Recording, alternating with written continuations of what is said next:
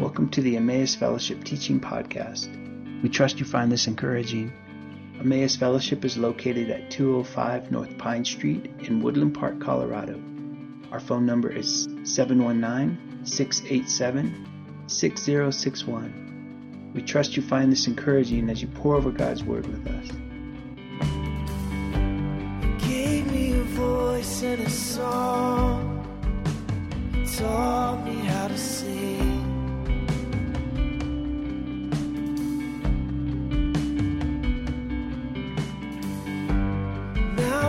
Brothers and sisters, gave me a family. Okay, well, let's jump right into it here. Last week at Emmaus Fellowship, we had such a wonderful time of worship, and I just really appreciated the leadership of Mark and Christy Bovey last week. And one of the things that I really appreciated was how there was a spontaneous time of encouragement that Christy brought to us when we were singing a song called Make Room. I don't know if you remember that song, but there's a line in that song that says, I will make room for you to do whatever you want to. And it's a great song, and I would encourage you to check it out maybe on YouTube this week as you're thinking through some of the thoughts that I'm going to bring to you. One of the things that Christy shared with us was that while she was preparing for worship, she felt like the Father had actually turned the tables on her with that song, and that He was actually singing those words over us. I will make room for you to do whatever you want to. And I want to just kind of explore that a little bit more today at Aspen Grove here, in light of what we just read out of Romans chapter 5, and specifically in verse 2. Let me read that again, and then we'll kind of see how the Lord does that, how He turns the tables on us, as it were. We initiate some sort of offering to Him, and then we realize that He in turn has been bringing that offering to us. So this is Romans 5:2 again. It says, we throw open our doors to God and discover at the same moment that He has already thrown open His door to us. And we find ourselves standing where we always hoped we might stand, out in wide open spaces of God's grace and glory, standing tall and shouting our praises. Now, listen to that and this phrase, I will make room for you. Can you hear God saying, I am making room for you? I love how it says it here, that we find ourselves standing in wide open spaces, the wide open spaces of God's grace and glory. And we stand tall in that space. So I wanted to actually talk about that a little bit. And I wanted to just briefly contrast it with what I shared last week at Emmaus related to shame, and how shame really drives us into hiding. And hiding is the opposite of wide open spaces, right? It is small, confined spaces. And so we felt like there was kind of two sides of the coin, that God was wanting to help us become more aware of how shame is influencing us, the narrative of shame, and that attendant of shame that follows us around and tries to convince us and orients us towards these small places where we have now just this encouragement of the narrative of hope that would lead us into wide open spaces with God. And so I wanted to talk a little bit about that, what it means to be in wide open spaces with God, and what it means for God to say, you can do whatever you want to. That concept might be kind of foreign to some of us, and it might throw us back a little bit. So we're going to explore that just a touch here. God is making room for you, and He's making room for us to stand really in the space of His grace and His glory. Listen to Psalm 118:5. So the psalmist is saying, I was pushed to the wall. I called out to God, and from wide open spaces He answered. And then Psalm 119:45. God, as I looked for your truth and your wisdom, I will strive freely in the wide open spaces. And so what does it mean for us to be in wide open spaces? What does it mean for God to invite us into those places? Well, it means no limits, really. It means freedom to dream. It means inspired creativity, living purposefully. It means finding new courage to take risks. It means experiencing and receiving God's generosity. It means expressing generosity. It means finding hope for God's provision and hope for a good outcome. Wide open spaces with God is communion with God. It's also fellowship with other people. And so when we read this, Romans 5:2, in a nutshell, it's God's grace and his glory. That's what it means to be in God's wide open spaces. And so can you hear God say it? Can you hear the Father say, I will make room for you? I will make room for you. Even if you feel hemmed in, even if you feel pushed up against the wall, God is wanting to invite us all into more broad and open spaces with him. And so how do we enter into those wide open spaces with God? I mean, what are some things that we can practically do that help usher us in to more wide open spaces? I mean, we talked a little bit about that last week. What can we do to, deal with the effects of shame in our life? And one of the things that we talked about was just growing more and more aware of when shame and the narrative of shame is trying to influence us. And then we take our example from Jesus, who in Hebrews 12, it was said that he endured the cross because he had joy set before him, and that joy was intimate relationship with you and I. And so with that joy set before him, he endured the cross, scorning or despising its shame. And so as we take up our cross daily, part of the taking up the cross of Christ daily is not only denying ourselves, but also learning how to scorn shame, how to despise shame, and how to live in such a way that shame no longer has influence over our lives, but we are shame resilient, as Brene Brown puts it.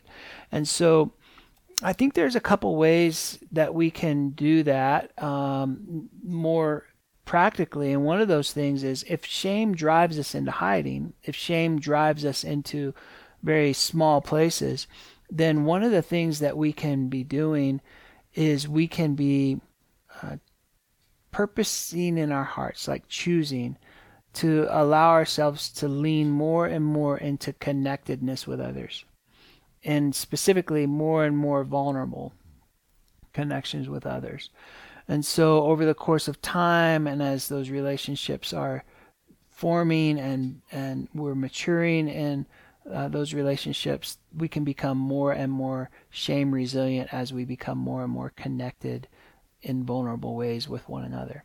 And those are real practical ways that we can be addressing shame and the effects of shame in the small space.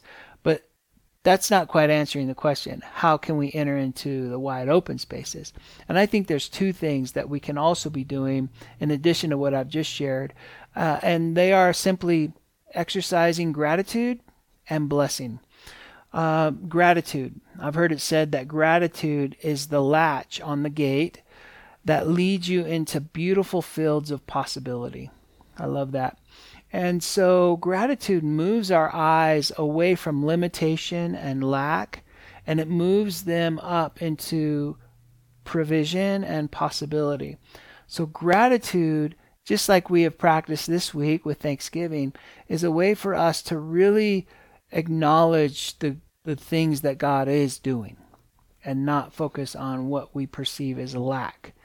And so gratitude is definitely one of the ways that we can start moving our hearts and moving our attitudes and moving our thoughts towards the wide open spaces. So that's one of the things that we can do. Recently, I had a friend tell me of a tradition that he and his wife started years ago. They have this box in their living room, and it's like a little treasure box that has paper in there with a pen and little pieces of paper, and it's called their gratitude box. And throughout the year, they will take one of those pieces of paper whenever something happens and it's still fresh, and they write out what they're grateful for. They write out the event, or they write out, what happened, or, whatever it is that they are grateful for. And they put that in the box. And then on Thanksgiving, maybe around the meal, they take the gratitude box and they bring it, and their kids have written in it through the year, and the husband and the wife have written in it through the year, and they will, one at a time, just take each piece of paper out and read those gratitude notes. And I think that's just a really fantastic family tradition that we might consider for ourselves as we move into this new year after Thanksgiving. So the gratitude dynamic is real, and it moves us into wide open spaces and bigger ideas of possibilities. And that's one of the things. The other was blessing. Now, this is an interesting one for me. I actually really love the concept of blessing, and blessing people, and blessing our lives, and blessing things that God has given to us in the authority that we have in Jesus Christ. And so the words that we say can be blessings. In fact, Jesus is very clear in all of his teachings that we are to bless and not curse. We're even to bless our enemies. We're even to bless those who persecute us and pray for them. And so there's something dynamic about blessing and speaking blessings out. Father John O'Donohue, in his book, To Bless the Space Between Us, he says something to the effect of, a blessing opens the window and lets the breeze of what can be enter your stale room. Let me say that again. A blessing opens the window and lets the breeze of what can be enter your stale room. So let's contrast that with how contempt shuts down possibilities, right? If we talked about shame and how shame is often paired with contempt, like contempt is the guardian of shame. And so often we can see that in self-contempt. Like if we're feeling shame in our lives, if we have a strong narrative of shame, and if we've made agreements with false beliefs surrounded with shame, then self-contempt is right there. And yeah, so self-contempt, it definitely, it turns us into, sends us into hiding and very small places, and it turns us kind of against ourselves and against others. And so that's the opposite of the wide open spaces. And so how can blessings be an antidote for that self-contempt? Well, now think about this. I wanted to ask you a question. When was the last time you spoke a blessing over your own life? Think about how finding new kindness towards your own life, your own story, begins to invite you into more wide open spaces. This might be a fresh concept for some of us. Some of you, you've got a long history of being your own worst enemy. You've got a long history of, self-contempt that came to you, quite honestly, through, a culture of shame, whether that was your family of origin or a series of events and relationships that have impacted you in such a way that it's easier for you to kind of turn against yourself than it is to bless yourself. And so I'm speaking out of compassion for you, and I'm speaking out of compassion for just the dynamic that human beings find themselves in, where the enemy of our souls has definitely used shame to breed self-contempt, which in fact leads us into hiding in small places, which is the opposite of God's grace and his glory. So you see how the enemy's at work here, and every single one of us have a story connected to that at some level. And so I think the importance of blessing is huge here.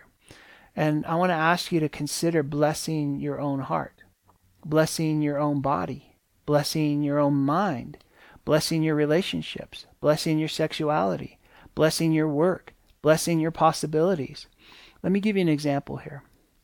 And I draw from my own story here on this, but I don't want to make it about me. It's just something that I've learned to do in this last year that I think has been helpful for bringing me into more wide open spaces when it comes to my relationships with people. Okay? In the name of Jesus, I bless that place in my heart that has a hard time trusting others, knowing that at one point in time, my young heart felt unsafe. I bless my heart to remember that it is safe and secure in the love and care of God, and that it has grown in wisdom and discernment. And I bless it to grow in deeper intimacy and trust with others. I bless my heart in the name of Jesus. You can do that. Any area where you have struggled, you see how the kindness there isn't like, I need to get better at this. The kindness is an acknowledgement and naming that there are reasons why we are the way we are, and that we can bless us, our stories. We can bless and be kind to those places of our hearts that are guarded, or that are feeling shame, or are feeling, inadequate in some way, shape, or form. And we can just bless those places of our heart that will lead those aspects of who we are into bigger, broader fields of possibility.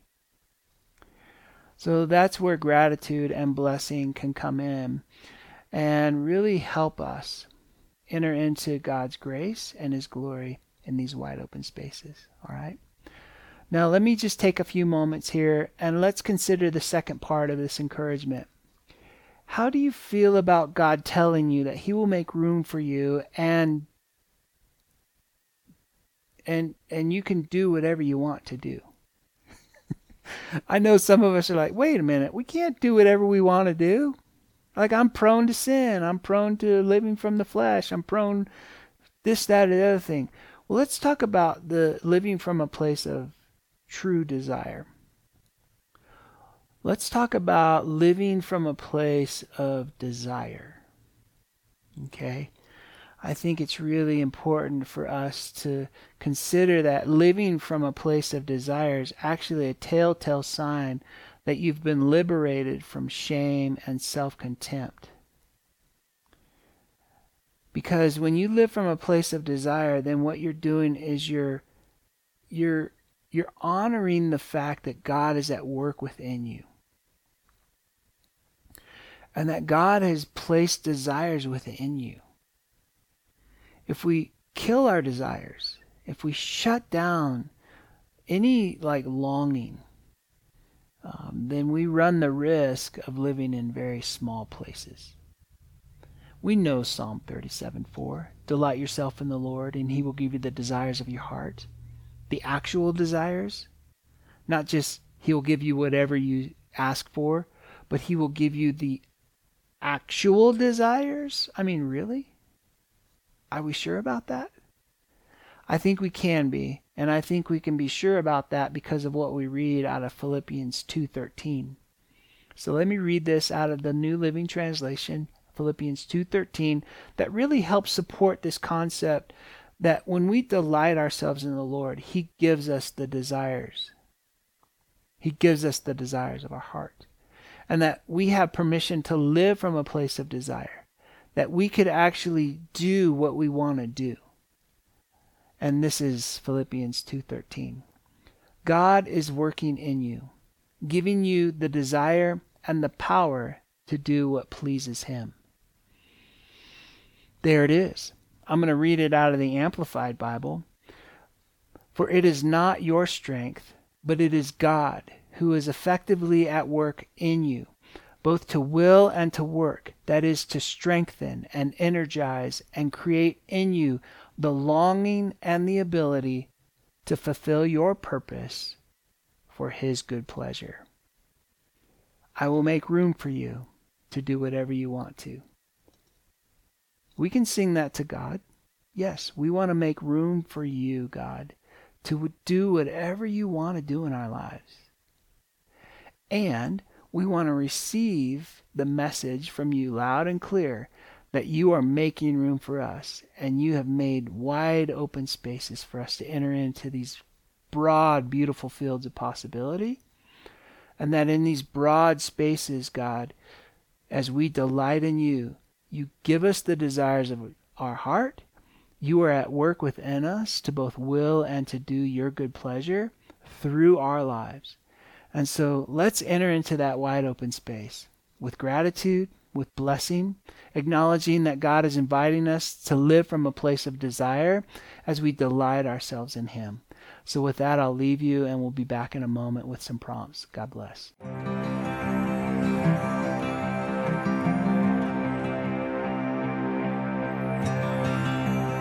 It's our joy to offer these podcasts. We sure hope you enjoyed it. If you have any questions, any prayer requests, feel free to drop us a line at emmausfellowship@icloud.com. If you're curious about ways you can be more deeply involved in this community, visit our website at emmausfellowship.org and be sure to like our Facebook page.